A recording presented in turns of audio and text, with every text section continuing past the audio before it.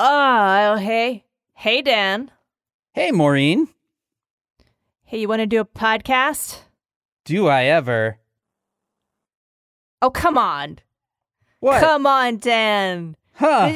Where's your early morning DJ voice? Sell it. You got to sell it. You got to make people... Whoa.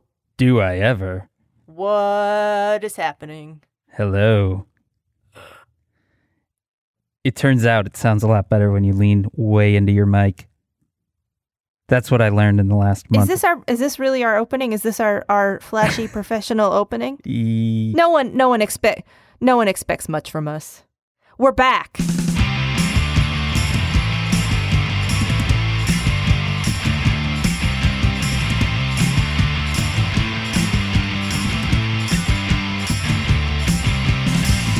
Welcome to Says Who, the podcast that isn't a podcast. It's a coping strategy. I'm Dan Sinker. And I'm Maureen Johnson. And my finger's healed.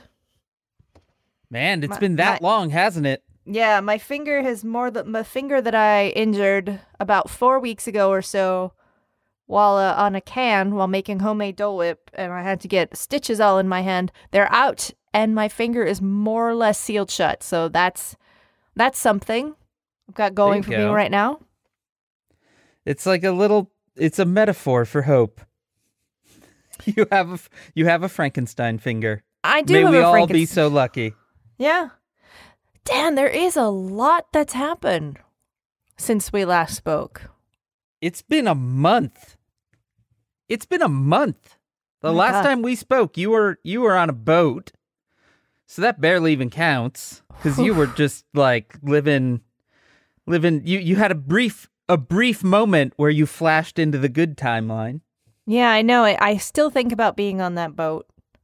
I sometimes I imagine, because I was still watching the news then, except I watched it with the ocean going by in the background with gently rocking, and I mean, it helped. It was a slight bonus. Did it help because it was calming, or did it help because it was like, well, I could always just jump?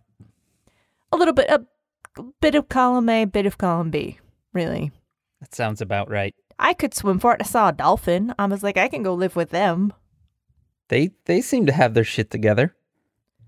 I mean, we could start talking about how the fact that we have a win on the board. We do. How amazing! Like, that was a brutal week, and how I have to actually rewind in my head that just a couple days of they were going to have a vote. We saw the president. He met with the truckers. And he wore the pin that said, "I love trucks." And then he pretended to drive a truck in front of the White House. And then he didn't know that the things were going so badly. And someone had to come and tell him afterwards that things were going badly. And then he tried to force them into doing it. And he tried to threaten them into doing it. And they called Mike Pence back and made Mike Pence threaten them. And they all had a big fight. And they made it dumber and dumber, and in the middle of the night, they tried to rewrite it so that it didn't cover emergency room visits or doctor's visit. It was literally like doctor's office appointments, hospitalizations. It didn't cover anything. It was the opposite of insurance. I don't even know what it was. It didn't cover anything. They yanked all of the healthcare out of the healthcare bill. Yeah. And yet... I don't know what it would have covered in the end, if anything. I think it made just everything optional.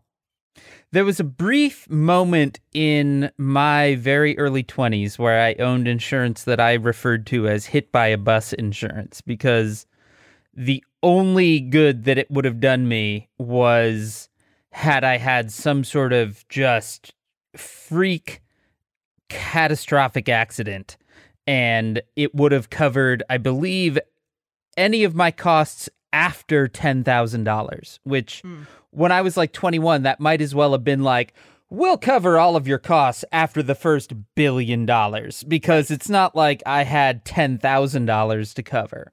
And I think that was the model. They were like, okay, well, let's make sure, it's insurance even though you can't get anything or afford it. So we're giving you insurance.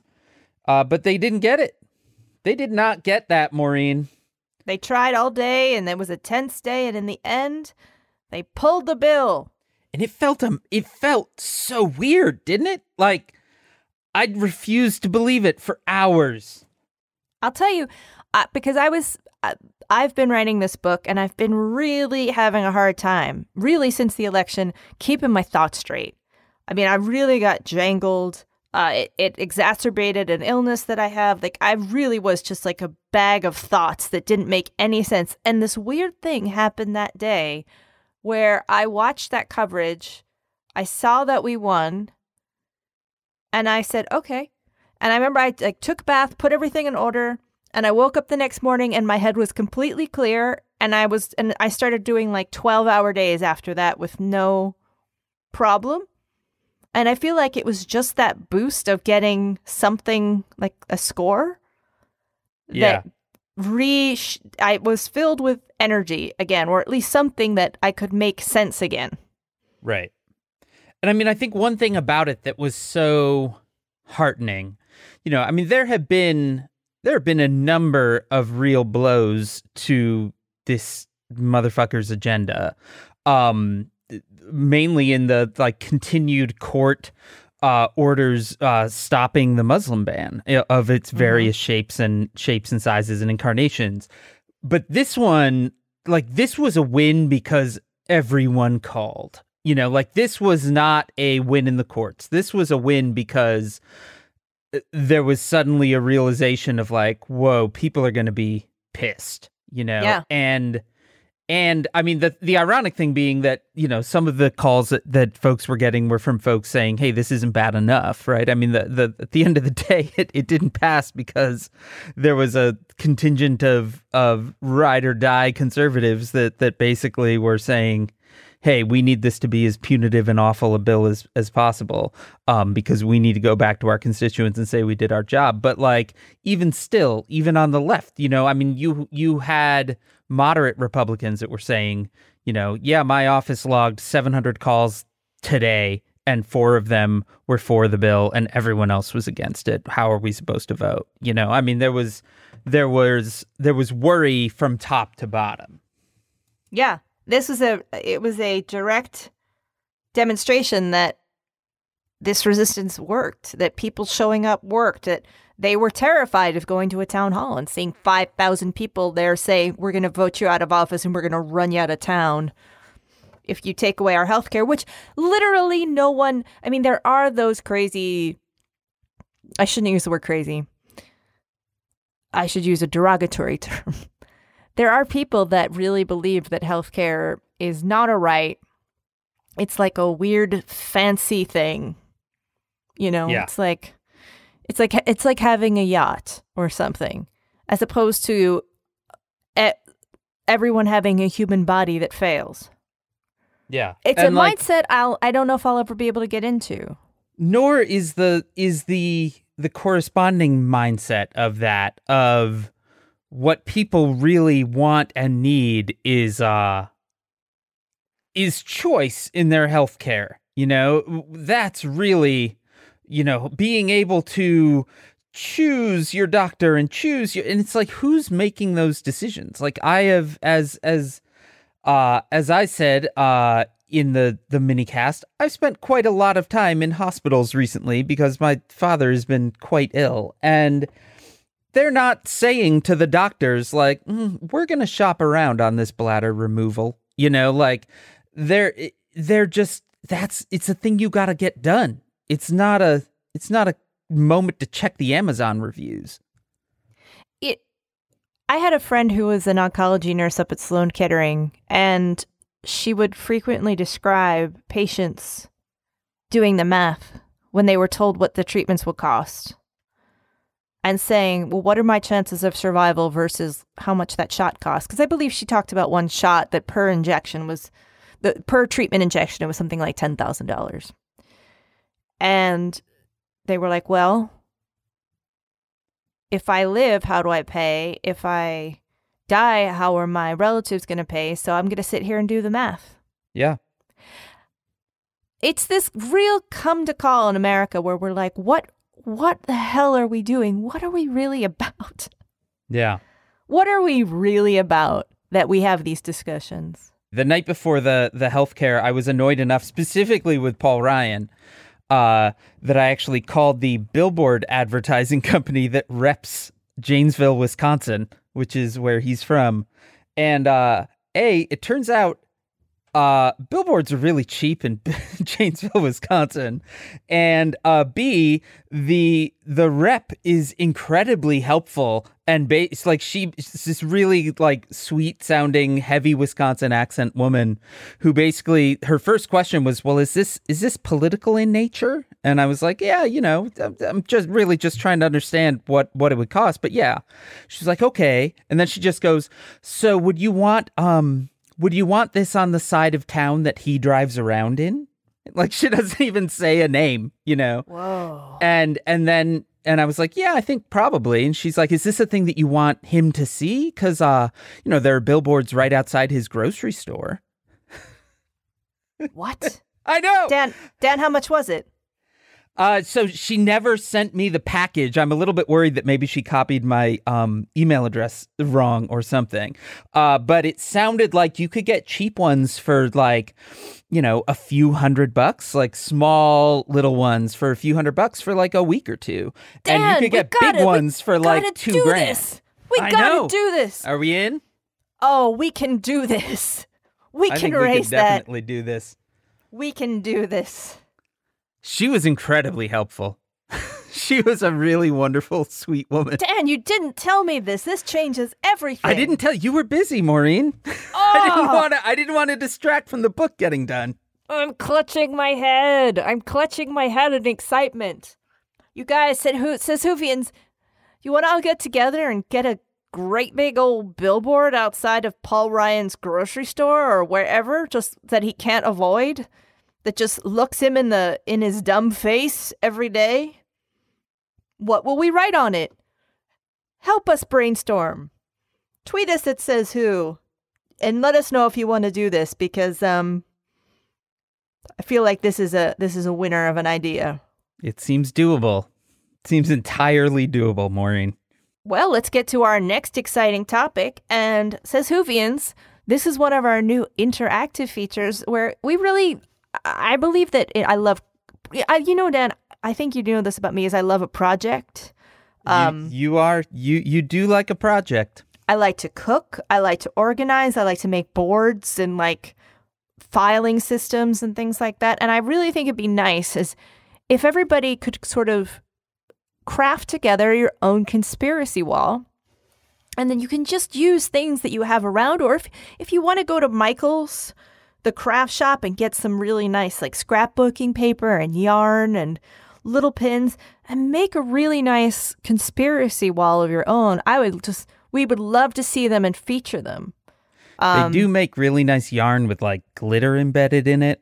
You can make something really, really lovely. And we would love to see your conspiracy walls, especially about Russia and what we're calling Finker, Failure, Fucker, Spy. The best description I saw of it recently on Twitter was somebody said, it's like we're watching a John le Carre novel, but as adapted by Adam Sandler. And I was like, there it is. These people seem like really terrible at intelligence. It's the thing. That's the thing that I find most maddening about all of this is these people are fucking morons. It's like if it was like, wow, that's an impressive little, bit of subterfuge that you've pulled. But no, they're like literally walking around the street with like a fake mustache and a trench coat and being like, no one knows we're spies, Well, I mean, let's break it down a little, because when we left, we were at Jeff Sessions' meeting with the Russian ambassador, and Trump was first doing his wiretapping tweets. And of course, we're going to miss, when we do this, I'm going to attempt to be accurate, but there's in no way I could cover it all because it is It is like a novel at this point. It is incredibly complicated, and you do need a conspiracy wall. So I really encourage you maybe get different colored yarn for the different people involved. There's a lot of really is nice. Oh, puffy paint. There's a lot of really beautiful systems you can make. So let's just go over some of the players. Now, one, we have Roger Stone, who's sort of one of Donald Trump's. He's sort of someone that's trained him all along the way. He's been there for a long time. Roger Stone is someone who dresses like a Victorian Undertaker or like a character from a cartoon and a little bit like Beetlejuice at points. Yeah. And he's like a lesser villain in the Hanna-Barbera Laugh Olympics. Yeah. Yeah, there are many beautiful pictures of Roger Stone, and fun fact, he has a tattoo of Richard Nixon on his back between his shoulder blades. It is. So he can point both his thumbs back at Richard Nixon, which is really nice. Now there's Roger Stone. Now he's one of the first players that came into this who had that mysterious prior knowledge of the cyber attack on the DNC and the Hillary Clinton email leaks. And he seemed to know what was going to be in those emails before the contents were released, which was, what can I say? He just flat out said what was in it before it was released. Yeah. And said he was talking to the people that did it. Like, that's all of these people. It's like, they're just like, oh, yeah, me. Totally. That was me. So he's going to be on your wall. We have former campaign manager Paul Manafort. Now, this is a guy with a complicated profile, but he was employed by the former president of the Ukraine to further Russia's profile and interest. Paul Manafort, so he received about $12 million from the former president of Ukraine. Then we have Michael Flynn. Michael Flynn, obviously, in the news a lot recently. Trump's former national security advisor who was fired after, I believe, 2 weeks? Was it 2 or 3 weeks? It might have been 3.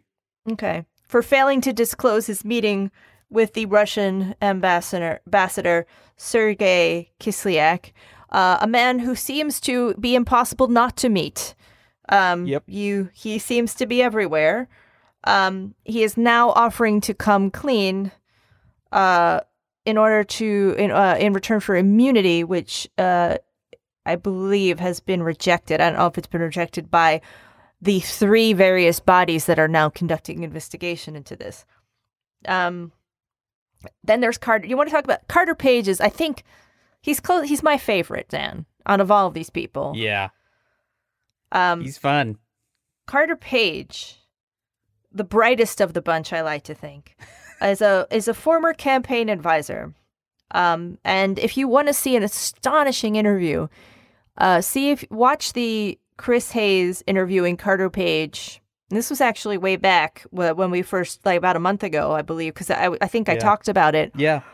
In which Chris Hayes tries to pin him down about the fact that he's met with the Russian ambassador, and he gave answers like, well, I never met him outside of Chicago. And he gave these incredibly strange answers. And then as the weeks went on, you found out that he was unbelievably involved with all of this stuff. The Russian intelligence agencies attempted to recruit him as an asset, and he was very accommodating.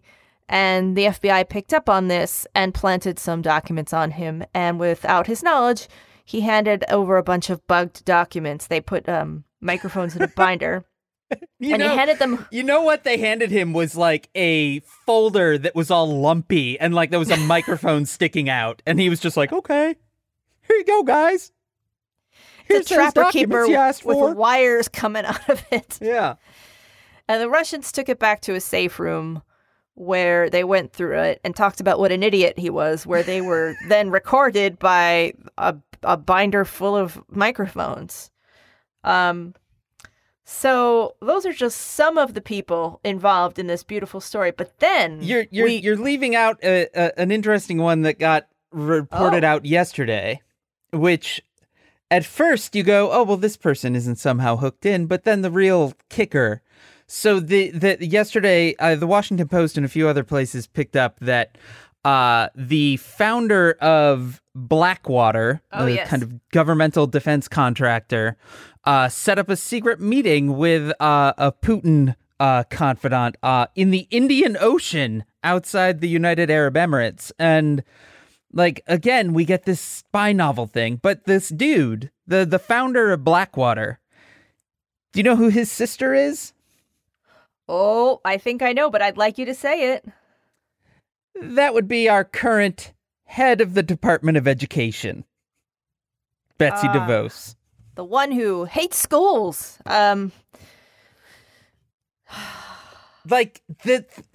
like all these people. I mean, not the Blackwater dude. Clearly, that guy knows fucking spying. But everyone else, they're all such morons, you know. And it's just like, God, these are like these weird 2-bit hustler morons are in charge of our government now. Well, it gets better because the most delicious twist happened on so there was a terrible day in which there was an attack in London. Yeah. And I had the misfortune, Dan, of I turned on the news to see what was happening in London. And I had the news on in the background while I was doing something, and I happened to have it on at the right or wrong time, and I caught the Devin Nunes. See, it's not Nunez. I believe it's Nunes. I think it's Nunes. His press conference live, the now famous press conference in which he was photographed, or he kind of called this press meeting in which he said that he had some evidence that nobody had seen that suggested that perhaps members of the Trump campaign were recorded in some kind of manner, and you could just almost hear birds tweeting around his head, and and the reporters just seemed so puzzled, and they were like, what was it? Are you saying it was illegal? And he was like, no, it's just, they're like, well, what is it? And they're like, he's like, just it's recordings. And they were like, well, who told you? And he's like, I can't say. And then he's like, well, they said, have you told everyone else on the committee that is doing this investigation? He's like, no, I can't. I got to go tell the president. And they're like, but he's the one under investigation. And he's like, yeah, I just got to go tell him. And I listened to this, and I thought my head was going to explode. This was before it was all parsed. And I thought, that seemed insane. That seemed crazy. Everything that just happened felt crazy. And I feel like I just took a bunch of crazy pills. And I wrote to you, and you were like, I have been busy all day. I haven't seen it. And I was just ranting, and I was just, the hands were in the air. I was like, Dan, something crazy is happening. If you'd like to take over from here, oh, Dan, I got my arms going, and I'm hitting the soundproofing tiles. The best thing is, so I was in the midst of driving the day that happened. I was driving from Memphis to New Orleans. I was in New Orleans last week. So my favorite thing about all of this Nunes stuff is that I still haven't wrapped my head around it. Like because I missed that day, I might as well missed a year. But I believe now it has been reported out that his sources, because his whole thing was that he met on White House grounds with sources. Yes. Which is something that you can't just do. No. You can't just be on the White House grounds without anybody knowing. Especially odd when you're leading an investigation on the White House. Right. So his sources are, in fact, people that work for the White House. Go figure. Yes. Not in intelligence, not anything.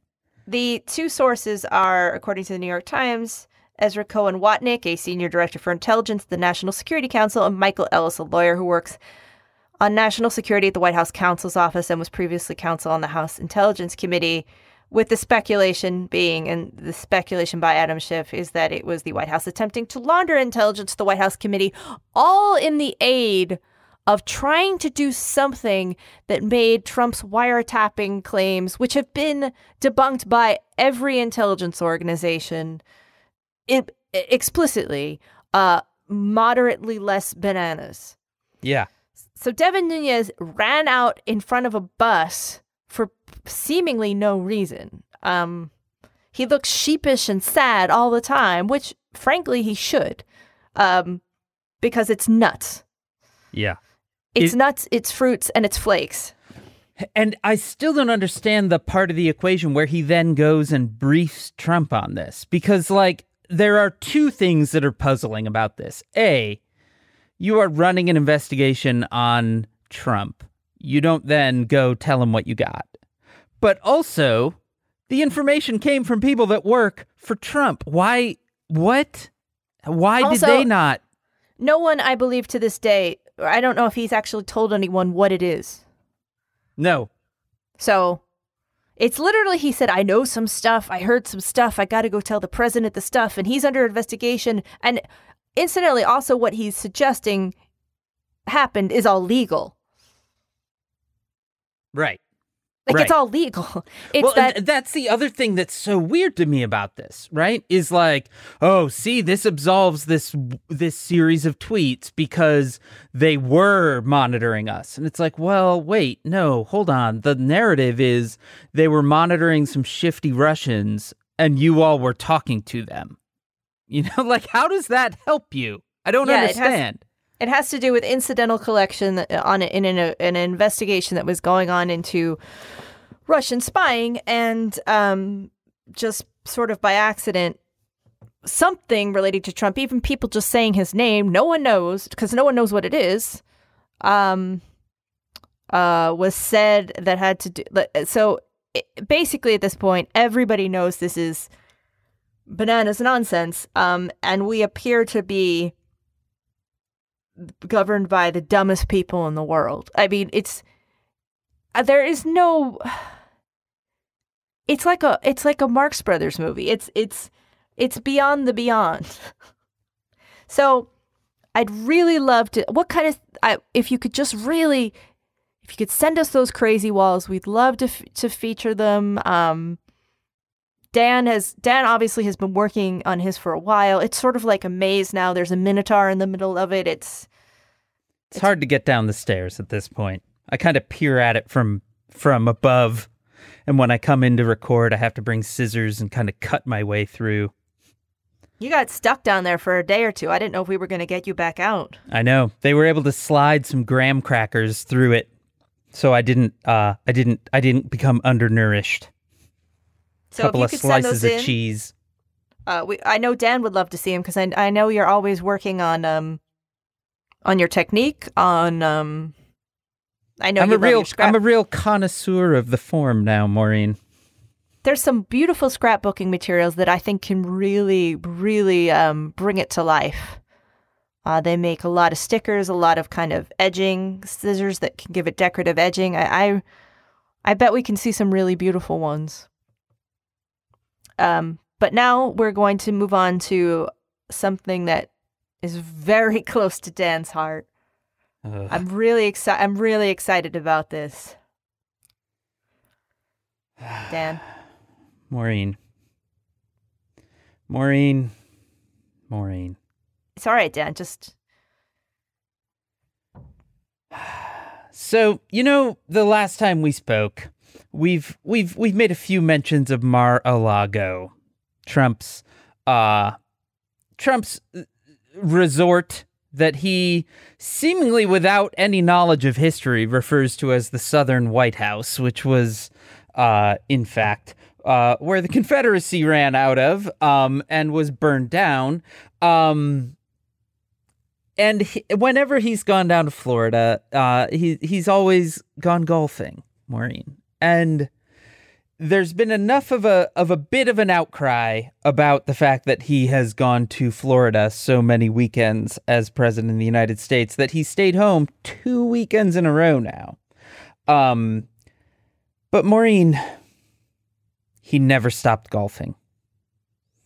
Maureen, I thought he was in meetings, Dan, wasn't he? Yeah, that's one of the best parts is that they always say he's gone to his golf course for meetings. And then inevitably some knucklehead at the golf course posts to Instagram, and there's a photo of like Donald Trump in a full little golf outfit standing behind him, slinking off to play golf. Maureen, he has played golf 14 times in 10 weeks. 14, Maureen, 14. 14.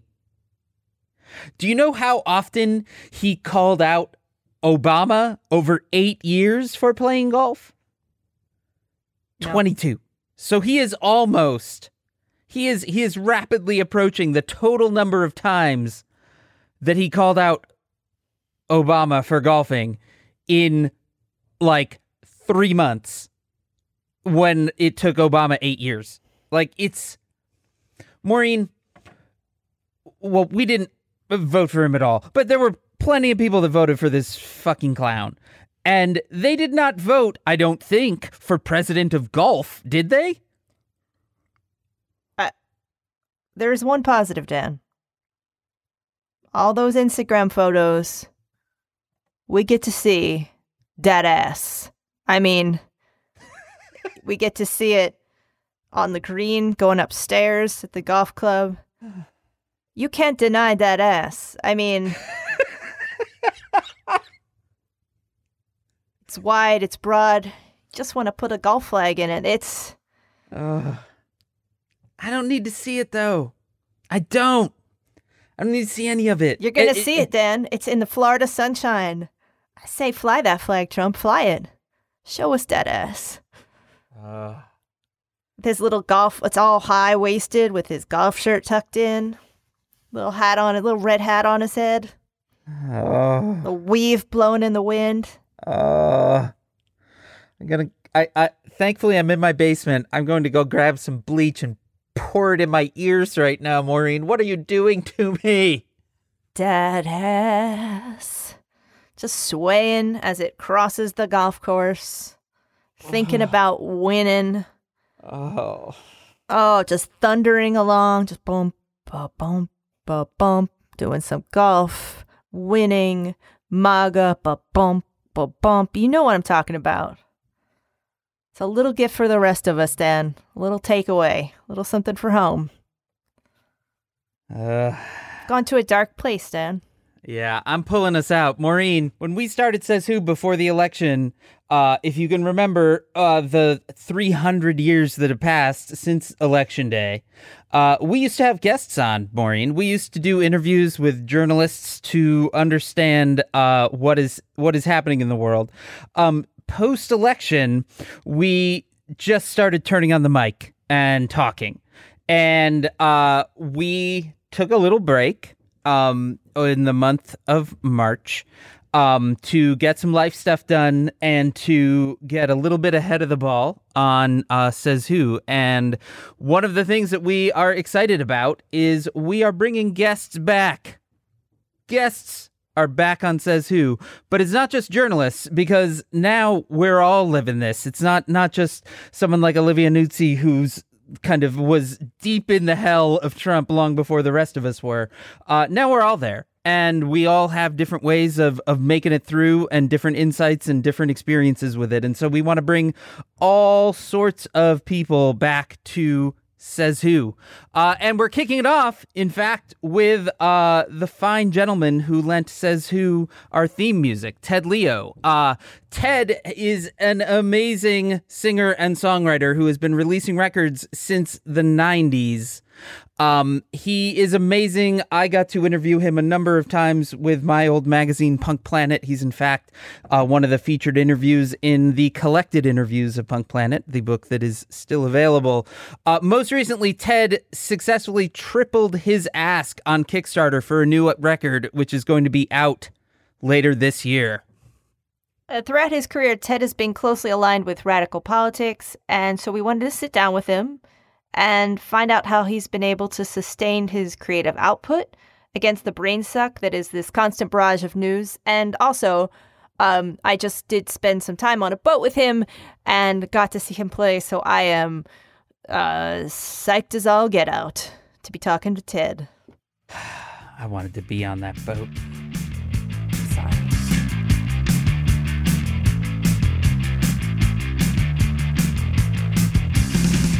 First, I had the pleasure of meeting you on the boat on the Choco indeed. cruise.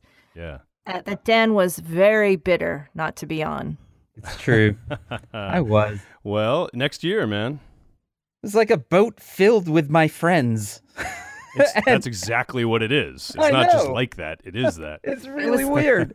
It was Yeah. delightful. When I told him the story of the entire town of Loreto, Mexico being overtaken by a giant music festival that featured you and Amy Mann and Jonathan Colton and like there was a food festival and everybody was eating delicious Mexican food and listening to the music and Dan was just not coping well with that news at all. I'm now that you've reminded me of all of it. Well, if it makes you feel any better, Dan, I so overcommitted myself this time. Not that I would have done it any other way, but the only time I got off the boat was to do the music festival, and I did not put on a bathing suit the entire time. Same. Yeah. Oh, really? You too? Yeah. I only went off for an hour in Loreto and I never put on a bathing suit. Yeah. So So, Doesn't actually make me feel better. I mean, so to that end, one of the reasons why I wanted to talk to you is you've been making music for quite a while. You have, you went solo in the late 90s or so and had been doing bands before that for, ever essentially. And I've known you for a long time.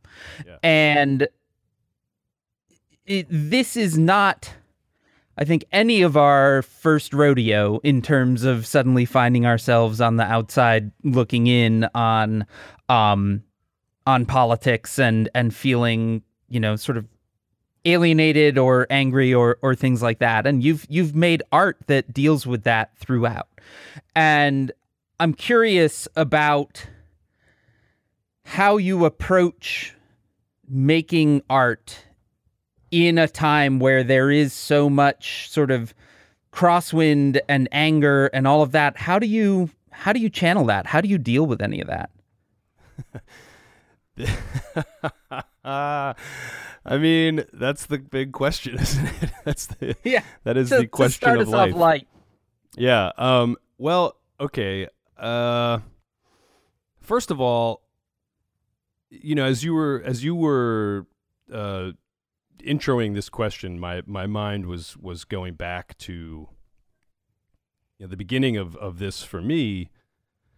That would be probably before I actually started making music, but when I was listening to and appreciating and in fact needing political music of the earlier 80s, the early Reagan years, when I before I actually started, a couple of years before I actually started doing it myself. And in a sense, it all feels like one weird singularity in a way. Like, you can draw so many through lines going back long before Reagan that get us to where we are today. And as an artist, it's it's kind of depressing to think about it in those terms, but in the day to day, or when you're actually working and creating, I only think about it in those terms academically, or in ways that you can strategize for actual non-artistic activity in the political realm. And so but that's one thing. But then artistically, you're kind of just dealing with what's in front of you. And, I try not to, it's not usually my way to write something as immediate and specific as, Reaganomics killing me, Reaganomics killing me, Reaganomics killing me, Reaganomics killing you, But sometimes it's, sometimes it's through that really specific lens that you you think about things in the broader sense, or you tell a broader story. I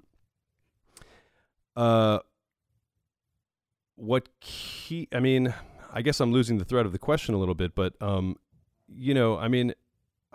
like a lot of people, I think I just have a compulsion to make music, and a compulsion to make music that is not just academic, that is relevant to my life and my circumstances, and by extension, I would hope, to a few other people's lives and circumstances. So one just keeps going. There's no real overarching grand narrative to it all. We live and we die, to be really bleak about it. And tomorrow is tomorrow, and the day after that is the day after that, and you just do what you can with it when you have it in front of you.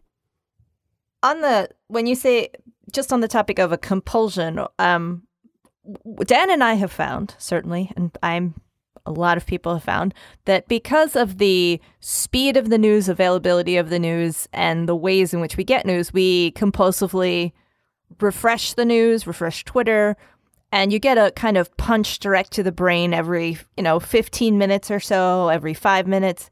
And I've certainly found that it makes working difficult.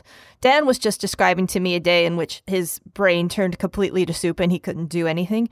Do you find that is also a problem for you, or are you finding methods to avoid the news punching?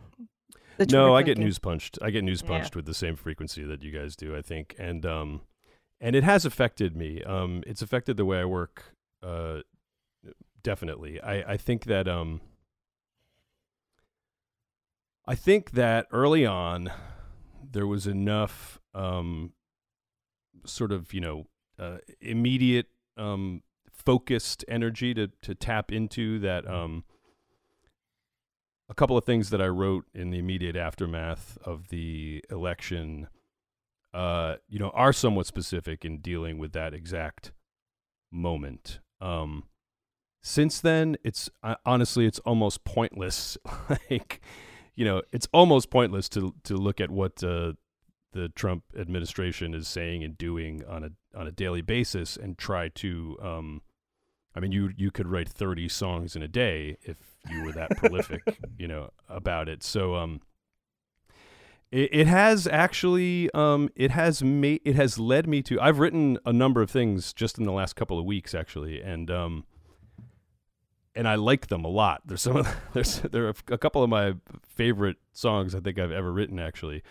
But what it's driven me to do is not this like, yeah, let's get angry and get in the streets, kind of stuff. I mean, yeah. I am actually thinking about that, and I am actually trying to do that and put my body and my phone calls, where they need to be. But in terms of the art that I'm making, I actually have had to find other ways to address the current times, and it has led me to do more fictionalizing of things, more storytelling, more finding some other human hook in within the nebulous and ever-changing blob of issues that that stick to your face every day.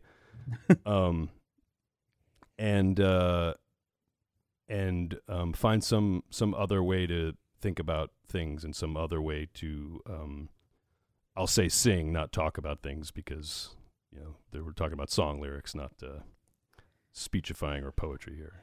I was just going to ask about audience for a second, and the reason I'm thinking about it is that I was just on Union Square in New York, where I live, and it's like a green market going on. It's a busy square. And there was just one woman walking around by herself with a sign that said, Trump, evil, #impeach, just by herself, just holding up her sign. And I was like, well, agree, but so does everyone else here. Like, it just, I was like, you got to do what you got to do. I get it. But at the same time, I feel like we could give you a different job. And the audience in New York, we're already pretty much there. Do you ever feel like, is your audience very much in tune with your politics, or do you feel like you have a chance to maybe get in some other ears and change some of their hearts? I mean, well, that's tough for me to say. I mean, I think that it's also not something I think it's necessarily my job to think about. I have to I mean, this is I don't subscribe to the artistic cop out of not thinking about how your work lands and how it impacts the world, but I also don't necessarily create towards specific ends in that way. I mean, it's still a mode of self-expression, I think, first and foremost, that one hopes might land a certain way. And I do think that over the years, for better or for worse, my audience largely knows where I'm coming from, and in the ways that that I will seek out music that or art of any kind that sort of that resonates with me. It might not be exactly mirroring my my thoughts or my words, or even the entirety of my feelings on a subject or an issue, but we tend to not gravitate toward work that pushes us away. We tend to gravitate toward work that resonates with us, and I mean, first of all, would you agree with that? Like, we don't generally seek out things that run completely counter to sure, what we're looking for. So I think to that end, I've certainly been educated by artists, and I've certainly had previously held ideals challenged by art and artists, and have had my head turned around and my mind changed. I don't know how much that happens. I mean, I would be really happy to find out that it does happen from time to time within my audience. But I think I would probably have to admit that the bulk of my audience is more there for community, community catharsis, community energy, and then maybe secondarily having an idea land that wasn't something that someone was already thinking about or wasn't thinking about in the same way, or et cetera. Aside from making music, do you have any kind of, because this primarily what we do here is talk about how to cope. We first made this because the election was driving us fucking nuts, and now the results of the election are finishing the job. And so we're all about coping strategies. Aside from making music, is there anything you're kind of turning to? Yeah, I've been doing a lot of it's actually helped me to cope, to do a lot of reading that further contextualizes the present moment. Like, since the election, I'll tell you the books I've read since the election. Fiction, Underground Airlines. Have you heard of this book? It's a story it's kind of a mystery set in the near future, but it's an America in which the Civil War never happened. There was a grand compromise that was achieved, and a lot of the states, divested, or ended slavery little by little. But in the middle of the 21st century, there are still what they call the hard four states that still actually have an entrenched, slave economy. And the United States, the entire, global power system is restructured. The United States is much closer partners with, Pakistan and Iran and China and et cetera. And we might think to ourselves, well, that's crazy in the middle of the 21st century. How could there still be four states that allow slavery, but the way it's laid out in the book, and it's barely laid out, like they barely deal with actually how it happened, but in a few short passages, there are these little compromises, governmental compromises that are mentioned, where reasonable men decide to accommodate this or that here, this or that there, avert a war, by certain compromises. And in that, when you start thinking of it that way, it absolutely makes sense that, given another set of circumstances, we might be living in a very different world such as that right now. That was the first book I read after the election. Hooray! Yeah. The next was Hitler: Ascent. You're having a good time, Ted. I can see that. Yeah. His rise to power in 1939. The next after that was Hitlerland, which is the Nazi years told through the eyes of the American expat journalism community. Then I read Stalin: Paradoxes of Power. Then I read Jane Mayer's Dark Money. And that about gets us up to the present moment. I feel like I've read a couple other things since then, but this is Ted's happy reading corner. Yeah. But believe it or not, that actually helped. It actually really did help. Like it as scary as a lot of it is, as scary as it is to realize how close we teeter on the brink to all of these scarier, realities. It was comforting to be able to sort of make the connections, to gain the knowledge, just to gird oneself with information, contextualize it as opposed to free fall. Yeah, and exactly, and that has helped. Since then, I've been deeply involved in trying to finish a record I'm working on, and that always helps, probably more than anything, which is probably part of why I do it. Yeah, I mean, I'm curious because, like, for me, I don't know, other than, like, news, I don't think I've read anything intense since the election. Like, I have gone deep into, like, the history of the Haunted Mansion ride and things like that. And, like, I, like, hearing that list just, like, stressed me out. I'm curious about, like, how, like, is that, I mean, I know everyone deals with things in a different way. Like, is that escape for you, or are there ways that you do escape, or just kind of shut it off and move into fantasy or things like that? I don't think I ever really totally escaped, to be honest with you. I mean, coping and escaping are obviously not mutually exclusive, but they're also not necessarily, they don't have to overlap in the Venn diagram, I think that I think I have a lot of methods for coping, some healthier than others, but I don't do, or I haven't yet done, a lot of escaping. I mean, unless you count, like, I certainly watch TV that is not news every now and then. Actually, this week I've been kind of trying to force myself to take in some media that is not news related. And it's hard because every day is so friggin' crazy, that you want to watch till you fall asleep. You want to hear, you want to learn about the nuances of it all. But this week I finally was like, all right, I got to watch Moonlight.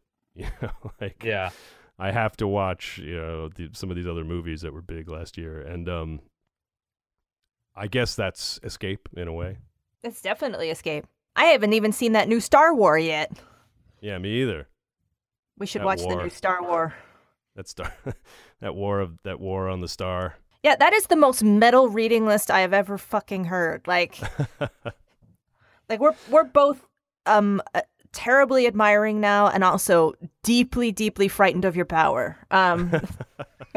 Well, let me, just for the sake of completeness, let me add, I remembered that actually the most recent one I read is that book Rat Fucked, about the gerrymandering, about the Yeah. process of gerrymandering in America. You got to read that book, man. I'm telling you, it's really, really fantastic. It sounds like like such a dry read, but it's the way he tells the story is really incredibly human. Like, he kind of drives the borders of some of the most bizarrely mapped out districts, and you get a real sense for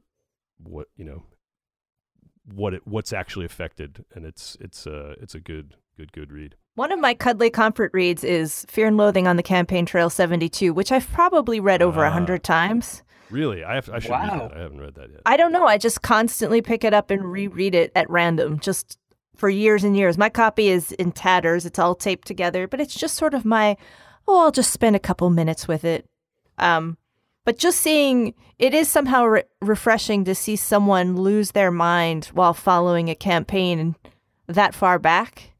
Right. And just talk about the darkness that he sees. And it's very funny, but it's also like a guy who's completely going into it in the most unhealthy way possible, and sort of what he kind of comes, and the way he kind of comes through it.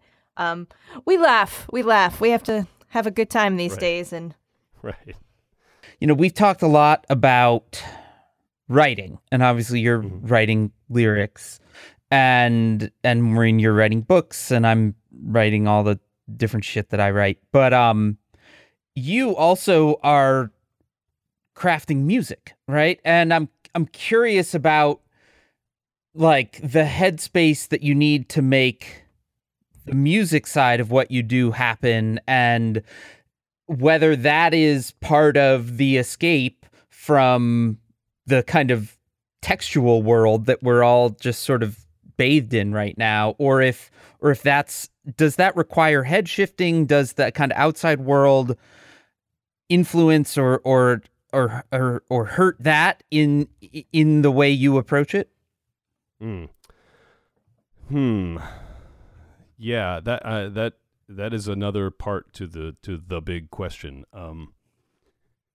First let me say that I absolutely loathe the sometimes seen suggestion that, like, hey, at least there'll be good art, underneath the authoritarian regime, It's yeah, exactly. It's the most, look, be happy if you get it. I'm happy when I get it. Do not fucking wish for that. Yeah, that but think of the cabaret we're going to get. Oh. Right. Oh my God. I wish we'd get another cabaret, but no. I'm sorry. I'm not supposed to wish for it. Do not. I just said don't wish for it. But it getting the heads. It certainly affects things, and I'll tell you, while we're talking about this, I'm realizing that the last 4 songs that I've written, songs that I actually really, really love in my canon to date, are real fucking bummers. They're like slow and thoughtful and, a little bit angry, and, so getting the headspace to write is important. But it also affects your headspace. It opens some headspace for you sometimes. I have here's something that is not usual in my life. I have dreamt songs before. There are songs on some of my earlier records that came out almost fully formed when I woke up one day. The last time that really happened, you might be interested to know, was about like late 2003. And it's happened to me like 3 times in the last 3 months. Whoa. So there's obviously something going on there in terms of headspace. Like, maybe it all getting filled in the day is not quite, helping me create sui generis if I sit down at my desk during the day. But I'm obviously working some shit out at night, and thank God the phone has a voice memo thing on it. I have a lot of groggy 4 a.m. Humming a melody kind of things. Well, this has been amazing because that is some of the most hardcore coping I've ever heard, and I am just stunned and impressed with it. Like, well, thanks, you guys. I have valued this podcast as a coping mechanism as well since the very beginning. So, well, you know that we just basically think about Disney World, and then we that for some reason has become our collective fantasy. I didn't even know I liked Disney World. Neither of us really knew it was in us, and yet the two of us and now are just Disney bound. You'll see us. We'll be wearing the ears. We're planning our trip. Would you like to come on our trip with us? Yeah, please. What ride would you go on first? Ooh, so we're talking Florida, right? Disney World, Florida, Disney World. Yeah. None of this California bullshit. Yeah, I know. Well, you know what? Can I give you a not very fun, but actually the first thing that popped into my head?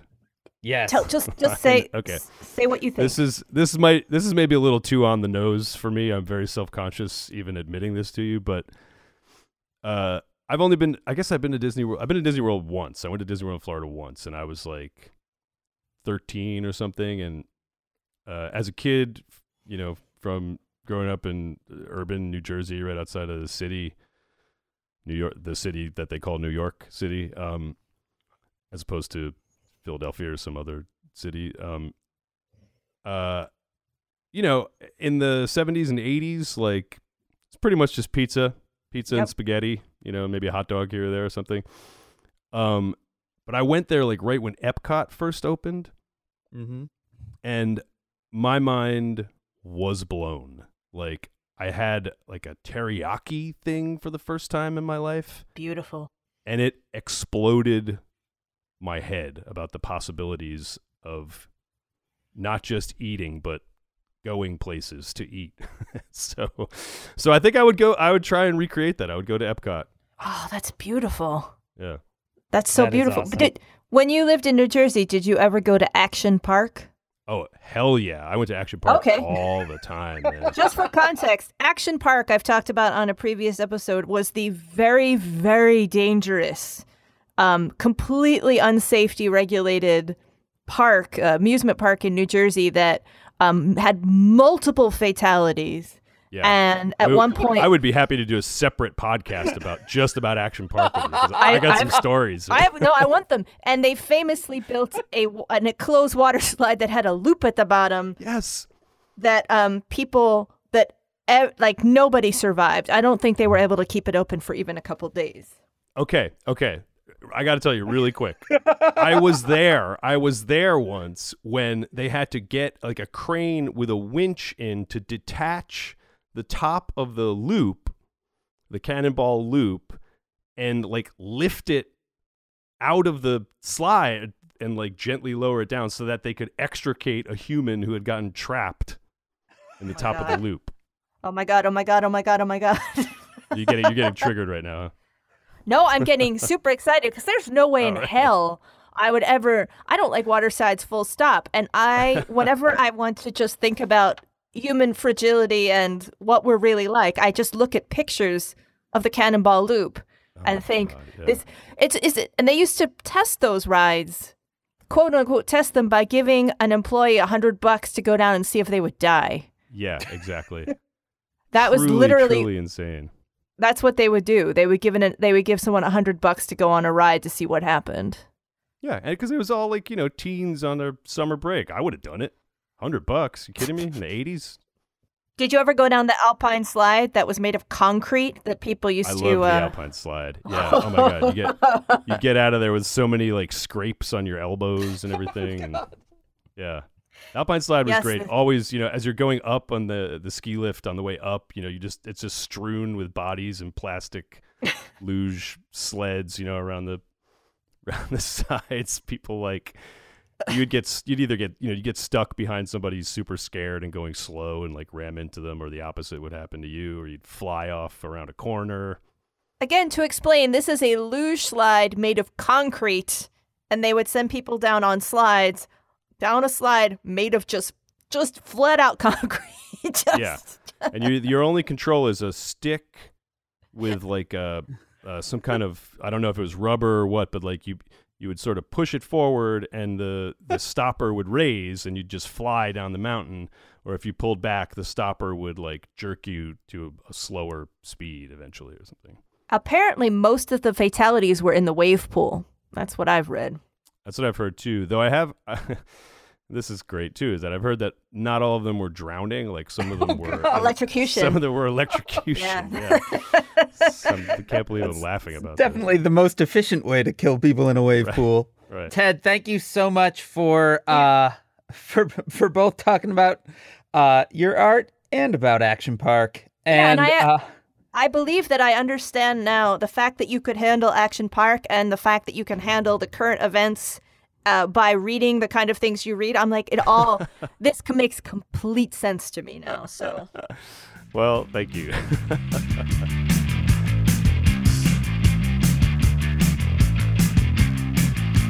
Oh, Dan, you don't understand how happy that just made me. I mean, I think that I really did feel like you thought I was making up Action Park, and I just had to keep posting the pictures and show people, no, this is all real. So just to really, this is a real lighthearted podcast, again, about coping. So just some fun facts. List of fatalities at Action Park. Oh, no. In July 1980, a park employee was riding the Alpine slide. He died there. It's a death in the tidal wave pool in 1982. In 1982, there was also electrocution in the kayak experience. 1984, someone died in the cold water beneath the Tarzan swing. 1984, also someone drowned in the tidal wave pool. And again, in 1987, someone drowned in the tidal wave pool. And the number of injuries, we'll never be able to count those. So that's just some fun facts. We got an email, Dan, when we were gone that said that we sounded too ranty and they wanted us to get back to coping. And I think that was a good comment. Yeah, I've thought about that a bunch. And I think like the Action Park stuff, like there's been an interesting through line in Says Who, which is, as we've commented on before, Disney. But there's also this kind of corresponding through line of Action Park. And like, it's sort of like heaven and hell, right? And yeah. the darkest timeline and the lightest timeline. And I think the email that we got, it's interesting that you brought that up, because I've been thinking about that email a bunch in the ensuing time. And it's like, man, it's true. Like, it is easy to just dwell in Action Park, right? But we gotta work toward Disney too. Beautiful. We do. Right now, we are going down the solid concrete of the Alpine slide in a small plastic sled with very little control. We're knocking into other people. We will be scraped. We will be banged. It's not a good ride. Perhaps we are going down the Cannonball Loop, which is the water slide with the loop at the end, where we're thrown into the darkness, slammed up to the top of the loop, stunned, thrown back into the water. They have to get the crane to get us out if we don't just perish at the end of the loop and are just pooped out by the next person who slides down the slide. You guys feeling good? I mean, Dan, am I doing this right? I think you might be doing that wrong. I think that's not where we want to be. Where we want to be, Maureen, is on the Aladdin Magic Carpet ride at Disneyland, or Disney World, sorry, where you're going around and around in a circle, and every time you turn, you're staring at the Dole Whip stand. And so every time you go around, you remember the Dole Whip that you're going to eat as soon as your carpets land again. And then you can go and eat that Dole Whip and get right back in line and ride around and look at your forthcoming Dole Whip again. That's where I want to be. That's where I want to be. And we'll go together, all of us, with our continued efforts, our continued resistance, the calls that we'll continue to make, and we'll get to Disneyland together. Together, all of us together. Together, Dan. Together. I don't know why I just made that sound so evil. I'm really excited. Yeah, are we bad at this? I think we're not great. I think we're not so good at this. Do you guys feel good now? I mean, we wanted to really perk you guys up. Can I interrupt for just a second, Maureen? Do you hear this? Yes. What are you hearing? Sort of sounds like you're playing the washboard. Yeah, I'm scratching. I've been scratching this whole episode. Let me just real quick, and then we're gonna wrap things up. This is the